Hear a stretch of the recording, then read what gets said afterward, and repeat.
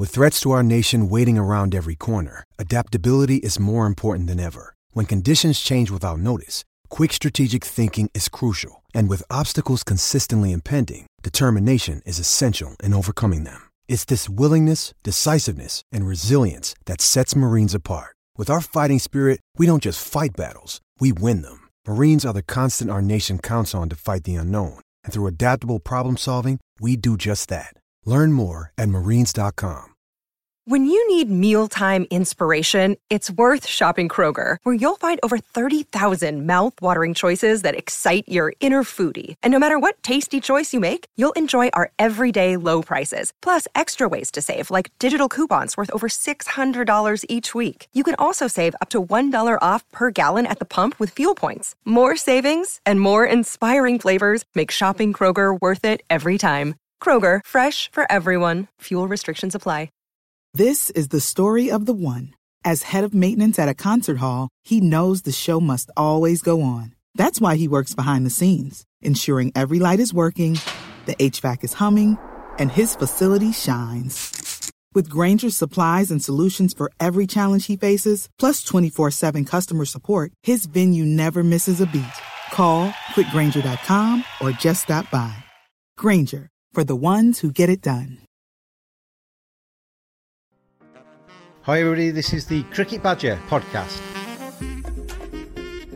Each badger marks the track with its own scent. His black legs are short but very powerful for digging. The name badger probably comes from the French word bêcher, meaning digger.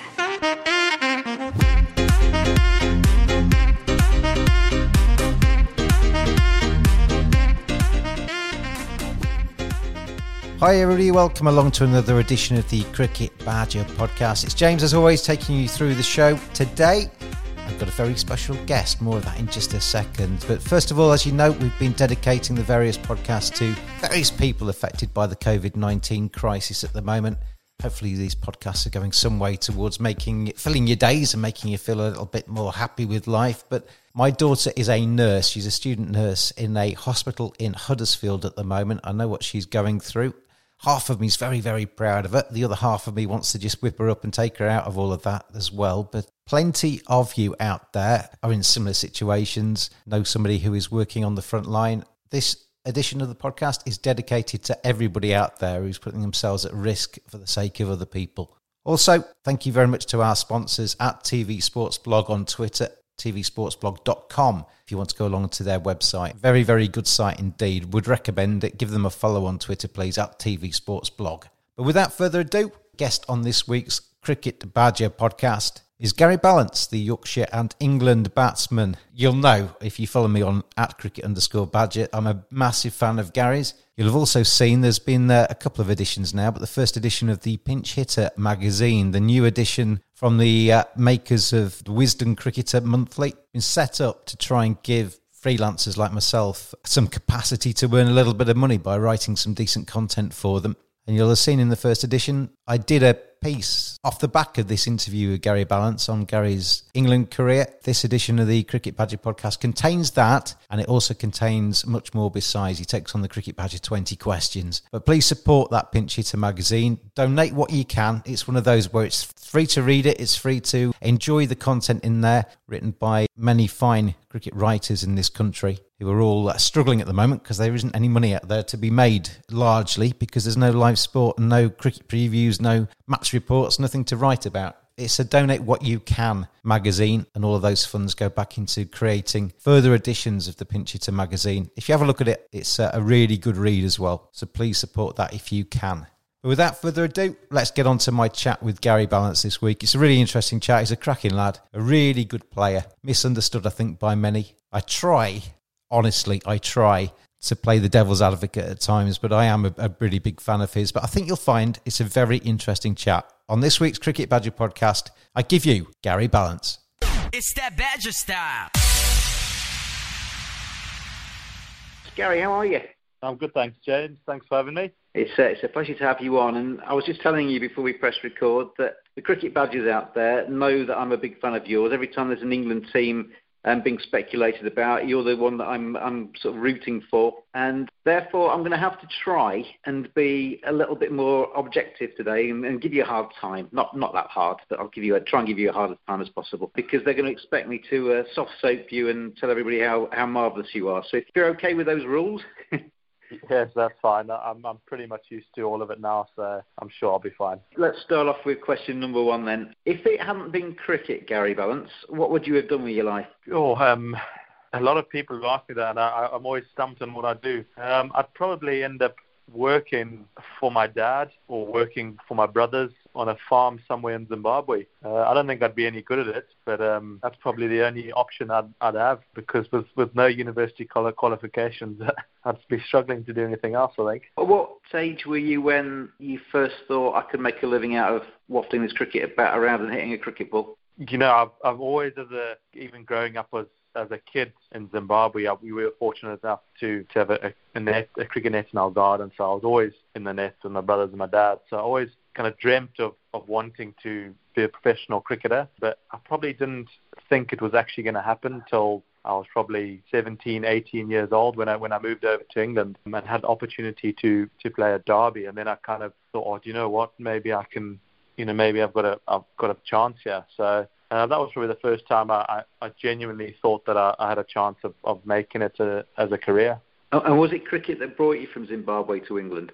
Yeah, it was mainly cricket. Like I just mentioned, I had an opportunity in Derby to go and play some club cricket there, and then I had a chance to finish my schooling in London, 2 years of school in London. So, but it was mainly cricket. I think it was more to keep my parents happy that I finished my schooling. But yeah, cricket was the main reason that I came over, and fortunately had a great opportunity in Derby to play a couple of good clubs, and then to play in the second team there. I don't know if you remember the day that you first came to Headingley to have a look around, but Stuart Regan, who was the chief executive there, said, James, do you want to join us as we walk around? And there was me, you and Stuart walking around the indoor school and various other places showing you around the club. Why did you move from Derby to Yorkshire? I mean, I know the answer, because Yorkshire's obviously a better club, but was that the reason in your head? Yeah, I guess so. I do remember it quite clearly, being shown around Headingley. I was only 18, and I'd never been there before. I'd never played or watched a game there, so it was a great experience being able to go around the stadium. Yeah, I guess the opportunity and to kind of sign a contract for Yorkshire was impossible to turn down. Really, I had a good 2 years at Derby, and I appreciate everything they did for me. But I think, like you say, when you get an opportunity to sign for a club as big as Yorkshire, it was near on impossible for me to say no. I'm going to do a bit of quick backtracking, by the way. I know a few people at Derbyshire, so when I say it's a better club, you know where I'm coming from. I've got a big admiration for Derbyshire. It's a very good club. The biggest influence on your cricket career, Gary Ballance? I think we'll probably have two people here. Firstly, my dad. He was he played a decent standard of cricket, but he was the one always to throw to me in the net in the back garden. He was never one to be critical at all. He just wanted me to enjoy playing the game, and he would throw till his arm was falling off, and then he'd throw to my brothers after that. So yeah, he was a massive influence on my child and falling in love with the game. When I moved over to England, Dave Houghton, obviously he was from Zimbabwe and he was coaching Derbyshire at the time, and just being able to kind of learn from him. He's a fantastic coach. The advice he gave me as a kind of young lad coming through at Derbyshire was something that I've kind of held on to for all my career, and he's been a massive influence. And even now, if I'm going through a bad patch or need any advice, I'm straight on the phone to him, and he's always willing to help me out. It was always reported when you first came over to England that Dave Houghton was your uncle, but he's an uncle as a friend of the family rather than by a blood relative, isn't he? Well, it's just easy to say uncle, but his wife is my dad's kind of second cousin, I think, is first or second cousin. So it's no actual blood relation, but I think it was just easier to say uncle.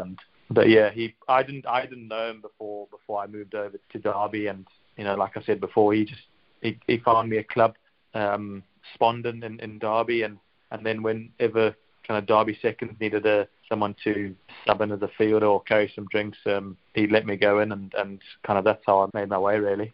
What's been your best moment in cricket? If I could take you back to any day in your career and you could relive it again just to experience what it felt like a second time, where would you take me? I think it would have to be my first Test 100 at Lords. You know, that feeling, you know, reaching the milestone in the last over of the day against Sri Lanka. I don't have a better feeling in cricket than that. It really was. I can't describe how brilliant it was.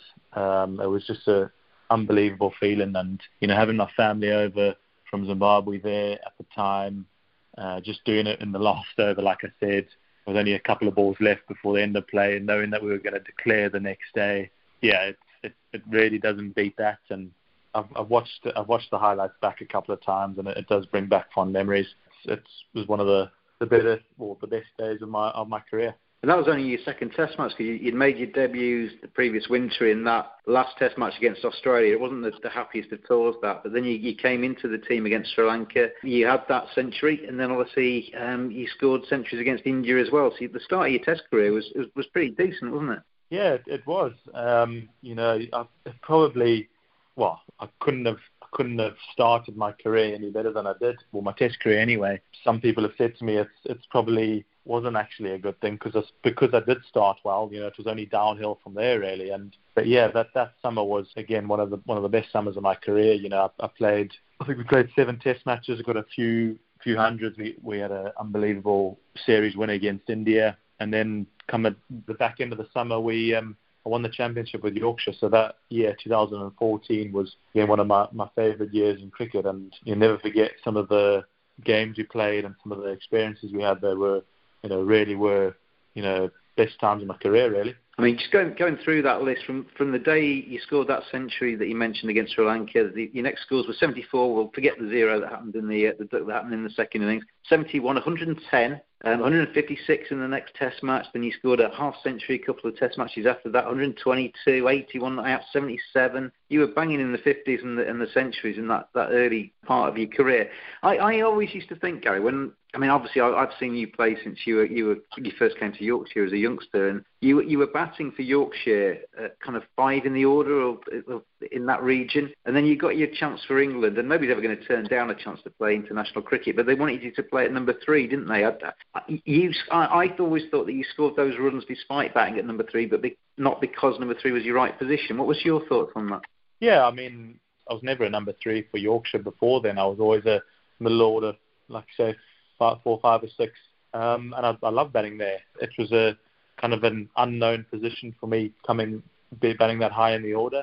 Yeah, we had Ian Bell, who was obviously who played near on 100 Tests back then, and he was a brilliant number 4 for England, so he wasn't going to go anywhere. And Ren Ruti was at number 5, so the only position really was to bat at number 3. And Peter Moores asked me if I'd like to do it, and like you said, I wasn't going to say no, and I took it and said yeah, I'll go for it. And it was quite new, but luckily starting well gave me some confidence and gave me a belief that I could score runs at that position, which was obviously a massive confidence booster. The next question is the other side of the coin. If I could take you back to a day in your career that you wouldn't want to relive again, and a bad day in cricket, where would you try and avoid? What day would you try and steer me away from?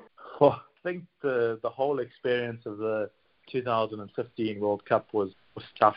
Going into the tournament, I'd had a broken finger for a month leading up to it, and then kind of was fit a week before we had that first game. And I think I'd played one innings, I'd had a few net sessions, and obviously getting picked to play the first game was a proud moment against Australia at the MCG. That game didn't go well, but I think the worst one was the second game against New Zealand, playing New Zealand in Wellington, obviously a packed crowd, and they were playing some good cricket, and we got bowled out for about 100, and they knocked it off in about 10 overs, finished the game just after lunchtime. And walking off the field there was very embarrassing. I remember getting abused by a lot of English fans, well, all the New Zealand fans, but even some English fans were getting stuck into us.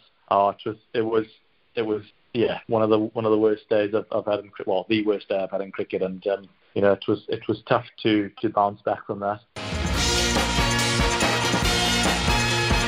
If Cricket Badger podcast is brought to you in association with tvsportsblog.com. Give them a follow on Twitter at tvsportsblog. Excellent sporting content. It's well worth a look. And give them a follow on Twitter at tvsportsblog. I've asked you this, I think it was at Presto, wasn't it, ahead of Yorkshire's season last year. I was asking you about what it's like to play for England when things aren't going quite to plan. And everybody's sort of, Sky are dissecting your technique, and social media's full of people saying, well, he should play and he shouldn't. That must be really tough to get that, after having a positive experience. Like you say, you start off so well, it's only downhill from there. But your sort of descent was clouded, I always thought, by people being highly critical of you. I think that the World Cup, for me, had a massive impact on my Test career. I felt this anyway, not for me, but I felt like people had a different opinion of me after that World Cup. And like you say, I had four bad games there and then got left out. And then, it was quite hard to come back from that. I think as a player, listening to, you're going to get critics, from everywhere, and rightly so. It's international cricket. But I think, when as a player, when people are talking about getting dropped and you shouldn't be playing the next game, it's quite difficult because you never want to be playing for your place. You always want to play knowing that you've got a few games to play, knowing that you've got the confidence, obviously, from the coaches and the captain. But when you're always playing for your place, generally you're not going to get the best out of a player. And I think that's what, I guess, social media and, watching on Sky can get out, is they're always talking about he's going to be dropped for the next game, you need someone else to come in. So it does kind of create that you need to score runs to play the next game, which I've always disagreed with, but it is what it is. And that's about dealing with the pressure. And I had a few bad games, and after those few bad games I got dropped, and, I found it very difficult to deal with that because it's obviously playing for your country, and getting dropped it's a massive dent in your confidence. Is that because you know that maybe the tide's turning a little bit and people are being a bit more negative, that you start to play that way as a cricketer? Rather than going out there full of confidence and smacking the ball about, you start to try and figure out ways of not getting out, and that's playing within yourself. It's not a healthy way of doing it, is it? Yeah, I guess that can happen. I don't think that happened with me, especially that my first kind of stint in Test cricket. I felt pretty confident. I had a bad 2 games against New Zealand, but then played the Ashes, and then I played one of the best innings of my life. I only got 60 odd, but I felt really good. Got a few 20s in the second Test, and then got dropped, and I was completely shocked. I remember the phone call, and it was a very tough thing to take, and it really, I think, it set me back a couple of years in my career, and it took me a long time to deal with it and to try and get back to where I could be. When you look back at that 2015 Ashes summer, I'm not doing very well at being the devil's advocate here because I'm being very supportive, but that 61 that you scored at Cardiff against Australia possibly wasn't your most fluent innings, but you dug in and you really kind of battled for that 61, and it ended up being quite an important part of that Test match. If you actually look at the kind of narrative of that text, without that 61, England would have been really struggling, and I think sometimes people kind of ignore that, don't they? You maybe need to get the 3 figures to get the headlines, but that 61 was an important mark, and you were dropped only a Test match later. Yeah, I'd probably say it's one of my best innings I've ever played in my career, considering everything that's going on, first day of an Ashes series. So like I say, to get left out was tough to take, and it took me a long time to kind of deal with that. But, it's professional and international sport, and you've got to be mentally strong enough to deal with those situations. So when that phone call comes, somebody phones you up and says, Gary, we're going to drop you. Is there any kind of softening of the blow? Is it kind of go back to Yorkshire, score a load of runs and we'll reconsider? Or how do they kind of leave it in that sort of situation? Yeah, I got a few phone calls from selectors and coaches and a lot of people telling me what I needed to do, what I needed to do to get better. And yeah, you've just got to take it on the chin and know that, go back to Yorkshire and try and score as many runs as you can and hopefully get back in the side. But yeah, even going back to Yorkshire, you're a bit insecure about everything because how much criticism you're getting from all the television, from social media. So it does take a bit of time to get over it. And like I say, it took me a bit of time to get used to that and to kind of get back to where I wanted to be. You came up to Yorkshire, you scored hundreds, you started to be talked about again, and then you got a second opportunity with England, and it was almost a year to the day after you played that previous Test match that you came back into the side the following summer. You didn't have quite the same start to that second incarnation as you did to the first one, did you? Whenever I mention you, and I know you're not on Twitter, and I would imagine this is the reason. If I mention Gary Ballance as a potential England candidate, people say, well, his feet don't move. Has he changed his technique? What's he done to make it better? And that seemed to be a kind of consistent thread that I saw of people's comments on you in that second time around. People just were almost dismissing you as somebody that, he doesn't move his feet, he's going to get found out. Yeah, I mean, it's such a tough balance, you want to, and I did. I made not small, but I made some technique changes to try and, kind of get bigger strides. But a lot of the thing with you getting a bigger stride, it's more about kind of your weight and not the stride. And every time I got a bigger stride and my weight was back, and I ended up nicking off a lot, and I wasn't scoring any runs. So I thought, well, it's kind of you got to find the balance of always looking to get better, but also kind of being true to yourself and trying to play to my strengths as well as trying to improve at the same time. So I think once I found that balance, I was able to be more consistent over longer periods of time. And, it's quite hard when how do you do it? Do you go back to county cricket and try and score as many runs as you can to hopefully get picked, or, come with a completely different technique and score no runs in county cricket and then still not get picked? So it's a fine balance. I've never been comfortable with, just being average. I've always looked at getting better. Even when I was playing for England and doing well, I always thought, I need to find ways of getting better here. So I've done that my whole career, and even now I'm still trying to get better, trying to adjust my technique so that I can be better against certain types of bowlers. And until I retire, I'll always be doing that. I always think about Marcus Trescothick when people talk about you. He's a left-hander, massively successful, scored loads of runs at county cricket, was a very successful England opener as well in all forms of the game. And his feet hardly move at all. If you watch Marcus Trescothick in full flow, his feet hardly move at all. But it's all about confidence. He knows where his stumps are, he knows where his bat is, and he knows how to get the ball onto the middle of it. And I always used to think with yourself that you played better when you were feeling part of a team and you were confident, as people tend to do. It's only natural, isn't it? And as somebody who was maybe feeling under the microscope a little bit and feeling a little bit threatened in that team environment, you maybe didn't play quite as well. Yeah. I mean, that's quite a good way of putting it. I think that's being a bit nice there, James, comparing me to Marcus Trescothick. But obviously he's one of England's best. He's been successful for so long. But in terms of being part of a team, I've always needed that. I've always wanted to be part of a team and felt comfortable in a team. And once I do that, that's when I genuinely perform my best. And those few years at England, that's when I felt really part of the team. Fitting well. Brett Petermore was his coach, and he really made me feel part of the group, and that's when you get the best. I felt like I got the best out of myself, and it's when you, like I've said before, if you're always playing to your place and you don't feel part of it, it's generally you're not gonna get the best out of the player. So it's a fine balance. It's one that I think it's important to get the best out of players. You lost 4 scores in that second incarnation, 1, 9, 9 and 5. That was finishing up in Bangladesh. I would imagine after scoring that and probably reading some of the newspapers, because it's hard to avoid that. You could tell me that you ignore all the comments and stuff, but I don't believe anybody that ever says that, because they filter through at some stage. You must have been the worst after that Bangladesh trip. Yeah, that was tough.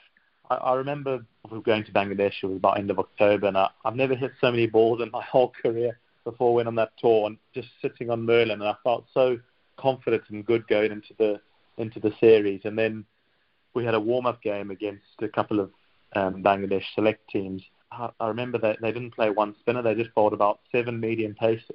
We didn't get to face any local spinners before the first test. And in the first test, they opened with 2 spinners, I think it was, and the ball was either skidding straight on or spinning a couple of yards. So I've never batted in conditions so tough in my whole career. And even Alistair Cook, who's one of the best players to spin around, said that's one of the hardest he's ever played. And I think after those 2 test matches, it was probably the right thing just to say, right, Gary, have a break. We're off to India now. You can carry some drinks for a few months and just get away from it for a bit. But yes, that was tough. And even going to India after that and seeing how hard it was there, it's one of the hardest places to tour the subcontinent, and especially recently, just because how favourable the pitches have got for spin, not just from day 3, 4 and 5, but from ball 1 of the first Test match. India's coming up on England's radar again next winter. Coronavirus depending, if that's hopefully cleared up by then. People say, well, we don't face quality spin in this country, people aren't practised against it, but it's a different kind of spin, isn't it? You go to the subcontinent, if it's turning square or, like you say, coming onto the bat like it can do in Bangladesh and India, that's a totally different challenge, isn't it? Yeah, I mean, I can't describe how tough the conditions in those Test matches in Bangladesh were. Like you say, you just don't get to face that over here. You might get it on a day 4, but still, it's generally a consistent turn or consistent bounce. But over there, it really was difficult, and there's nothing you can do to kind of replicate that. People will say, well, you need to go out and prepare, but we did. We went out there prepared. We faced loads of owl spinners leading up to the Test series, but then you play against in the warm-up games, and they don't bowl any spin; they just bowl seamers. So it's tough tour in those countries, and it's like that when India and the subcontinent teams comes over here, they don't face the seamer and swinging ball like we do. So that's why they find it so tough. Going on, I didn't intend to go through your Test career match by match, but we almost have done, so we might as well finish off. In the 2017 summer, you came back into the side. I mean, what seemed to be the kind of the pattern back then was you came into England, ended up getting dropped, went back to Yorkshire, scored a shed load of runs, got picked again by England, got dropped, went back to Yorkshire, scored a shed load of runs, and you did the same again in 2017. They turned to you against South Africa, scored a 20, 34, 27 and 4, and that's the last time you wore an England shirt in a Test match. That's actually quite a long time ago. That's 3 years ago, isn't it? It was 3 summers ago, and again, that South Africa game in the first Test match against Africa at Lords was another wicket that I don't think Lords has ever seen before. I think if you go and look at the highlights, that's the second innings I got, I don't know, for about 30 odd. Again, one of my better innings I think I've ever played. But I remember that personally, but people won't think of that at all as an innings. They'll just think, oh, he hasn't got 100 here, so he doesn't get one in the next few games, he's going to get left out. And then obviously the Test match after that, I broke my finger. In the second innings of the second Test match, I broke my finger. Yeah, I haven't played since. But yeah, that's just guess how it goes. And I feel at least fortunate enough that I've played Test matches for England at least. Let me fire some of the things. Like I say, when I promote you as a potential Test match player again, I get kind of criticism to me, and I imagine this is why you're not on Twitter, because you'd probably just get the same. But the people say to me, well, he's never changed his technique, he's never learned, he's just a walking LBW against a fast bowler. Why would we pick him again? What would be your response to that? I have got LBW a few times, but I think when I did get LBW, it was when I wasn't actually batting well, when I was going through a bad patch. I got out a couple of times, but generally when I've been at my best and in good form, I don't really get out LBW that much. So it is a weird one, but I mean, there's a lot of things I could say to that, but there's not many people who I feel like I was a bit tough kid. I got dropped when I was averaging 47 in Test cricket. I think I'm still averaging late 30s, and there's not many people nowadays who consistently average late 30s in the 40s really. So yeah, people you're always going to get criticised, whatever. So I've just, like I say, just take it on the chin and go and score what I can for Yorkshire. If I get to play for England again, great. If I don't, then I think I'll be all right.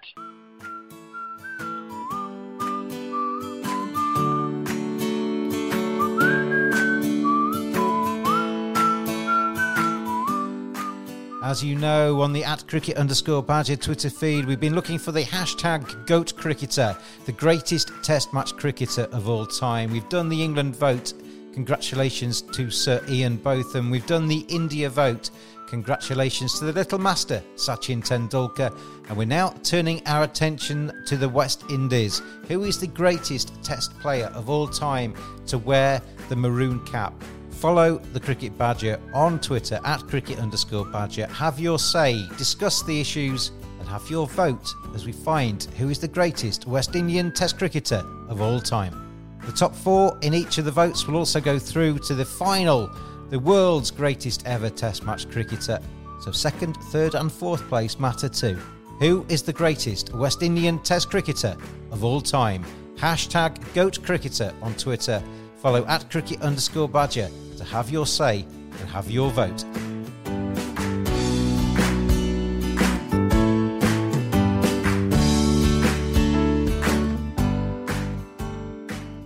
I mean, I was going to come back with the kind of flip side of that, and my kind of response to that would be, well, the guy averages 37 point something. His average at the start of his career was huge. His first-class record is as good as anybody's on the county scene at the moment. He's had 3 goes with England. Yeah, he's got dropped a couple of times because he wasn't quite scoring the runs, but he's now 30 years old. He's obviously learnt a lot in that time. He knows his game probably now better than he did when he first got picked by England, so surely he's worth another shot. Yeah, I mean, look, I'd love to, but again, you also got to. It's also about timing, I guess, and you look at the players coming through now with England, and you've got some of the best, I think, young players playing that we've had for years. Hopefully, those young lads get a good go. You know, at some point they're gonna go through a rough patch. That's just part and parcel of batting, and hopefully, when they do go through that bad patch, they don't just get left out and say, right, you're dropped, go and score runs in county cricket, because sometimes it doesn't make a player better doing that. Sometimes you've got to let them get through the tough times in Test cricket, and when they do get through those tough times, they'll come out even better for them on the other end. I was going to ask you that, Gary, because one of my questions was going to be, if you had a sit down with somebody like Ollie Pope or Dom Sibley or one of the guys that are current incumbents with an England shirt, having kind of experienced what you've experienced, what advice would you pass to them? I would firstly not give advice to Coach Shaw. I'd say when they do go through a rough patch, it's just to back themselves as much as they can. I think that's so important in this to succeed at international level, is have that self-confidence, not necessarily arrogance, but a self-confidence and stubbornness that even when you do go through a bad patch, that you're good enough to get out the other side. I think that's what I used to have that, and I've got it back now, but I went through a patch of not having that, and I started doubting myself because of all the negative criticism you get, and it is hard to deal with, but if the best players have been very stubborn, always look to improve, and have come out of it the other side. You can just look at someone like Alistair Cook and Joe Root, England's 2 finest players over the last many years, and they have that stubbornness where they'll take all the criticism, but they'll always have that belief that they are good enough to get out the other end.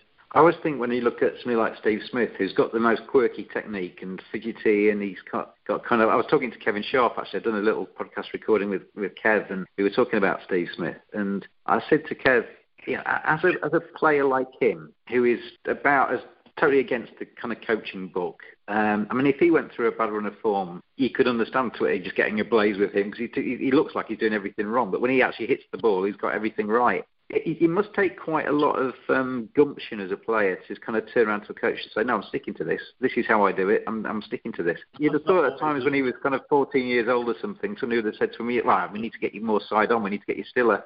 But he's obviously stuck to his guns. I think that's the great thing about batting is everyone is so individual. There's not one technique that's exactly the same. It would be boring if it was. And the thing about Steve Smith is he knows his game so well. When the ball's released, his head is so still. And what he tries to do, and I've tried to do this, is limit his ways of kind of his dismissals, his ways of getting out.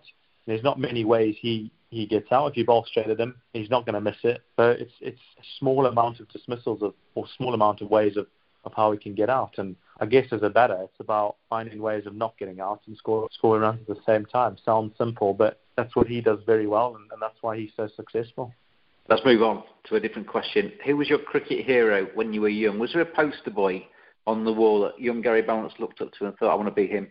I think Andy Flower. Obviously, like I've mentioned, growing up in Zim, and he was Zimbabwe captain.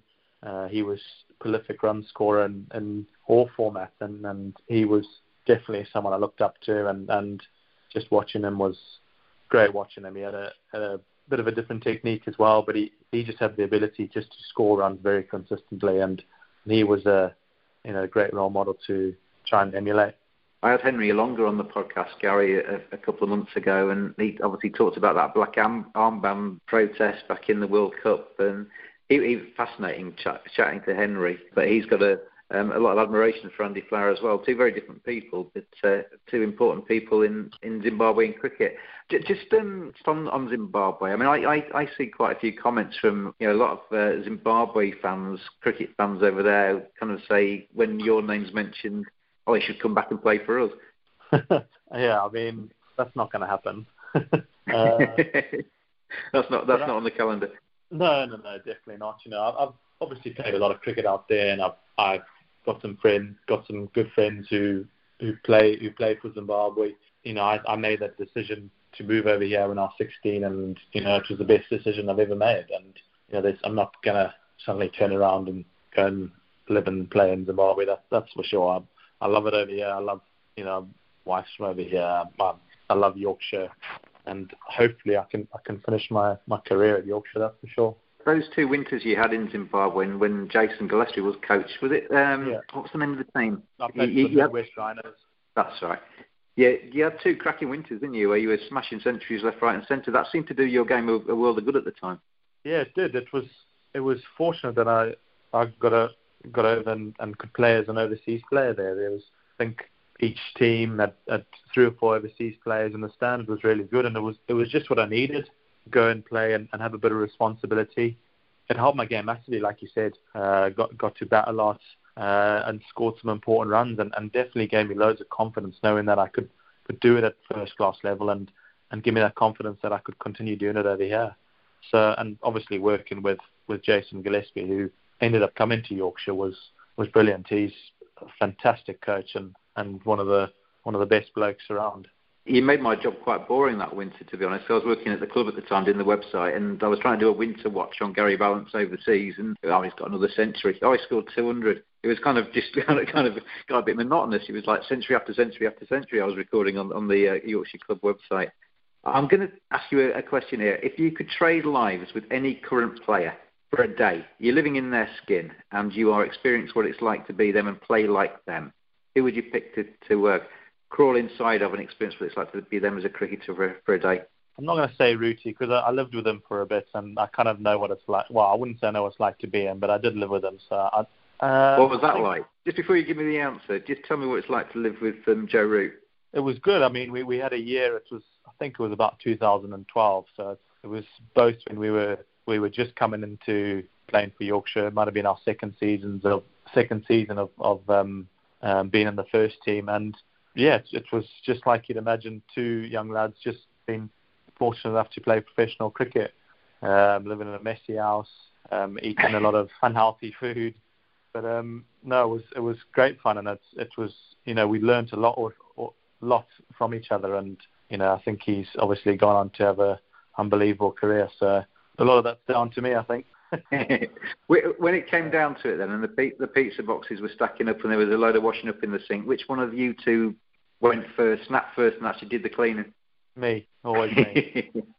Let's get back to that question. I'm sure Joe would say someone else.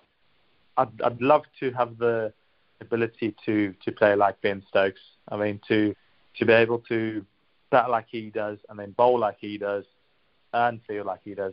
He's just an unbelievable cricketer, and been fortunate enough to play with him a lot and just see how good he is and how hard he works. And just for a day would be good. Would be good to be able to bowl 20 overs at near on 90 miles an hour and then smack 100. It'd be good fun, that, wouldn't it? Sounds right to me. I think you're closer to that than I am, mate. You're in charge of world cricket for the day. I'm going to put you behind a big desk. It's got the little name tag on the door, Gary Ballance, Supremo. Yeah. What one thing would you change or introduce to make cricket better?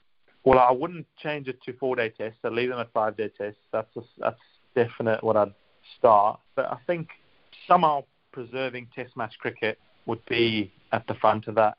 I think even what we saw over the winter with that England series in South Africa, Test matches cricket is still the pinnacle, and somehow making it as enjoyable for fans and for everyone to watch would be at the top of my list.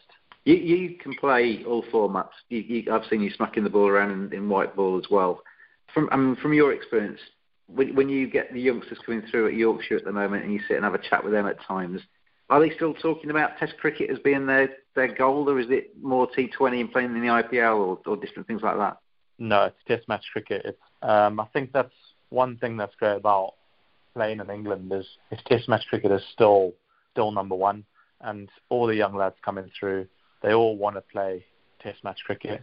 Obviously, they want to play or be involved in these 2020 comps around the world, but I think as a cricketer, to be judged as a cricketer, you want to play the pinnacle of the sport, and that's Test match cricket. And all the youngsters, or Yorkshire anyway, say that, and hopefully that will continue for a long time. I think in England we should be all right because of how big Test cricket is over here. You get crowds everywhere you go, all around the world, when England are playing. So I think as long as that's happening, people will still want to play Test cricket.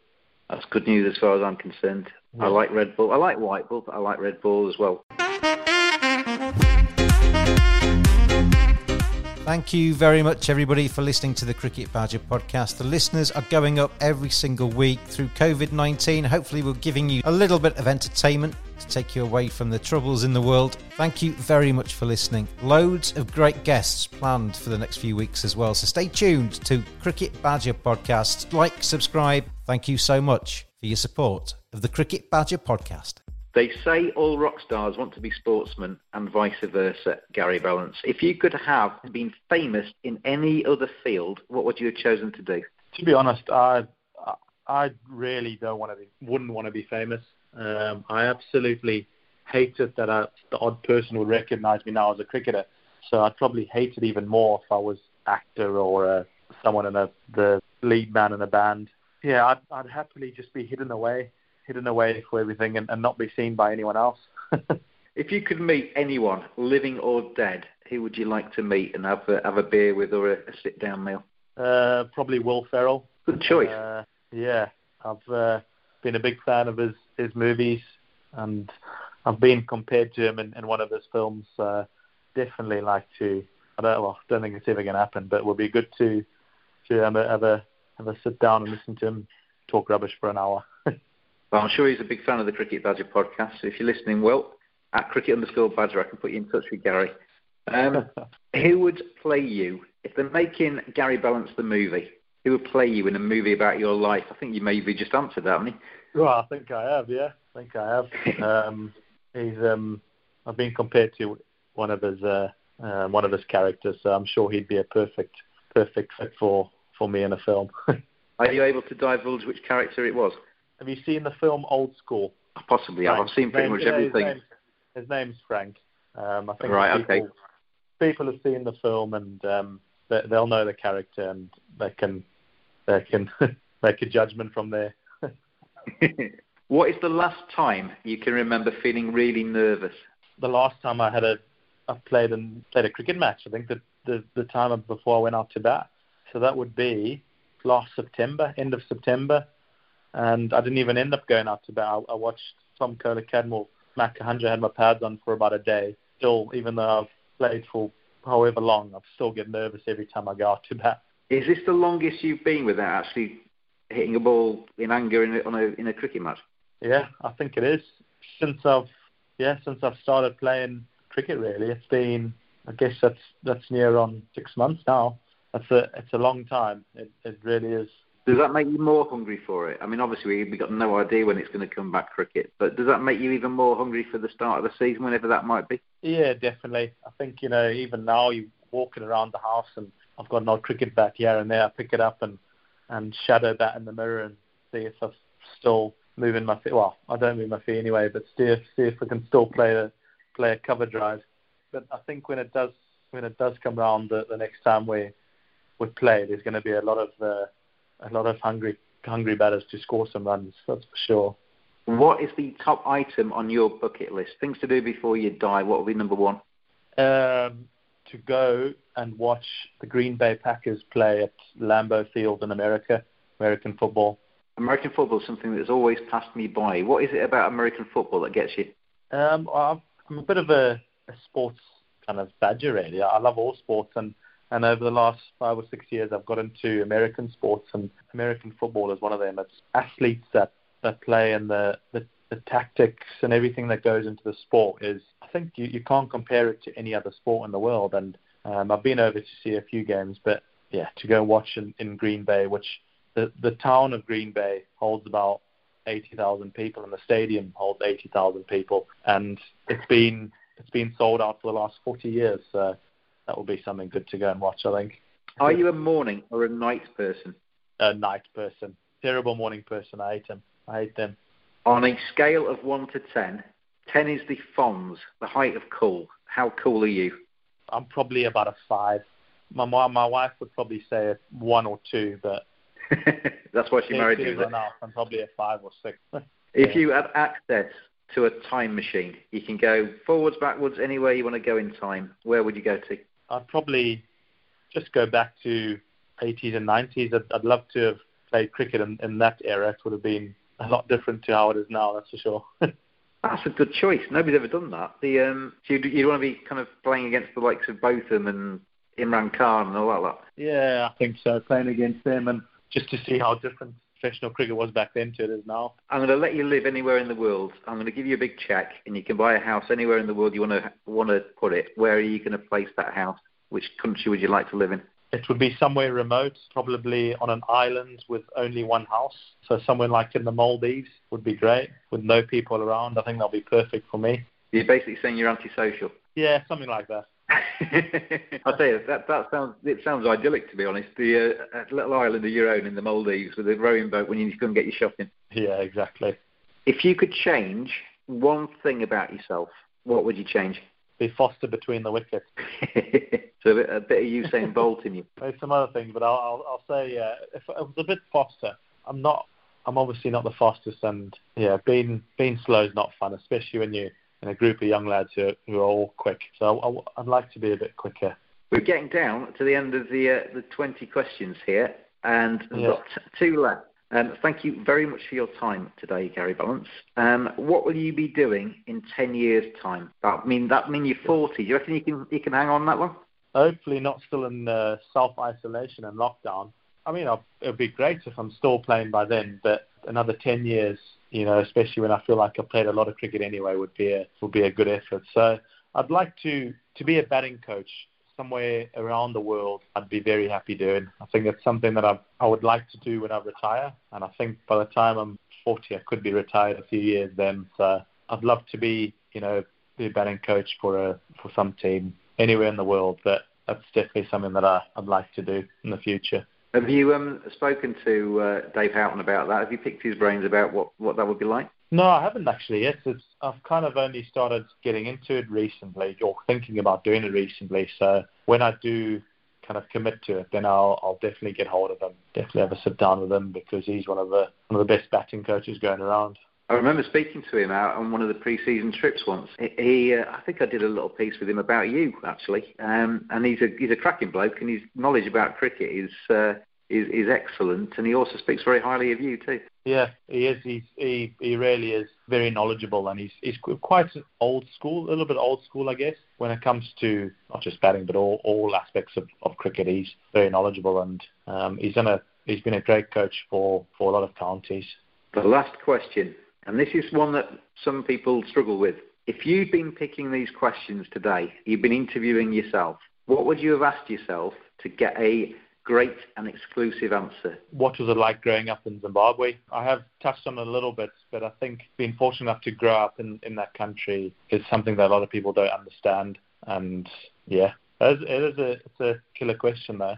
A good question. Presumably you mean in a good way, growing up in Zimbabwe, was it? Oh, yes, absolutely, in a good way. I think we're fortunate, like I've said, to grow up on a farm with so much open space, and being able to play cricket, tennis, and squash and football in the back garden was just brilliant, and it really was something that me and my brothers appreciate. And it was obviously there's a lot of troubles that have come in the last few years, and towards the back end of just before I moved over, a lot of problems, and we lost our farm and our house actually. But yeah, growing up as a child there, it's one of the best places I think to grow up. So you were basically was it the land reclamation stuff that Mugabe was doing? You were one of the victims of that when they took the farm off you? Yeah. So our family was one of that. It actually happened just after I moved over to England. Yeah, one day about 20 people turned up at our house with my parents and my brothers in the house with axes and you name it, threatening to kind of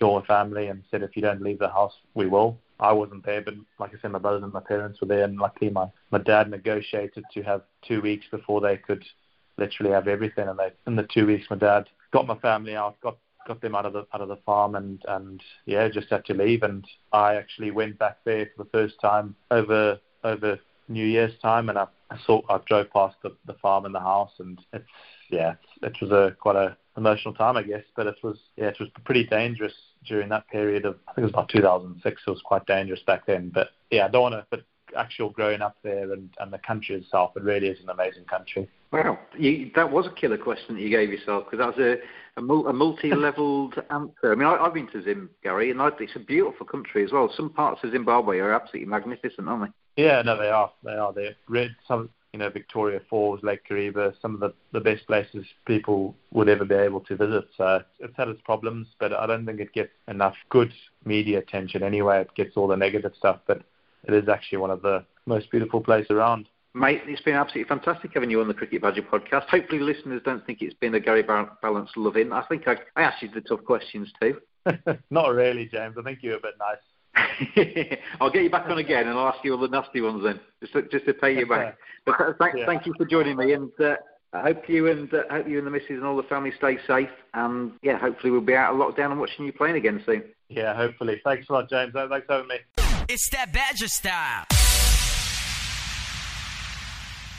Thank you very much indeed to Gary for spending his time with me on the Cricket Badger podcast during this edition. As we said prior to pressing record, or just after we finished the chat, there's not a lot else to do at the moment. So I think he was actually quite pleased to give me an hour of his time, give himself something to do, because I think a lot of people are going a little bit stir crazy at the moment. But I hope you enjoyed the chat I had with Gary. Plenty more to come as well. In the next edition of the Cricket Badger podcast, I'm talking to Thomas Blow. He's written a really good book, The Honorary Tyke, and it chronicles Sachin Tendulkar's time with Yorkshire in 1992 and the impact that opening the doors to overseas players had on the Headingley club. That'll be out in a few days' time, and got plenty of other editions planned as well in the pipeline and about to be recorded, been set up as well. So keep tuned to @cricket_badger. You'll see the podcast coming out there. Either that or subscribe on the various platforms that you listen to the Cricket Badger podcast on. Subscribe, like it, add a nice comment too. It all helps to try and further the Cricket Badger podcast's cause and keeps us in the ears of various people around the cricket world. Thanks for listening, everybody out there. Stay safe, look after each other, and I'll see you next time on the Cricket Badger podcast.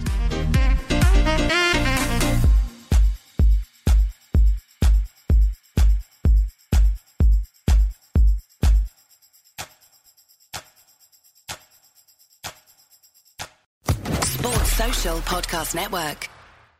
Hey guys, it is Ryan. I'm not sure if you know this about me, but I'm a bit of a fun fanatic when I can. I like to work, but I like fun too. It's a thing. And now the truth is out there. I can tell you about my favorite place to have fun. Chumba Casino. They have hundreds of social casino style games to choose from with new games released each week. You can play for free anytime, anywhere. And each day brings a new chance to collect daily bonuses. So join me in the fun. Sign up now at ChumbaCasino.com. No purchase necessary. VGW. Void where prohibited by law. See terms and conditions. 18+.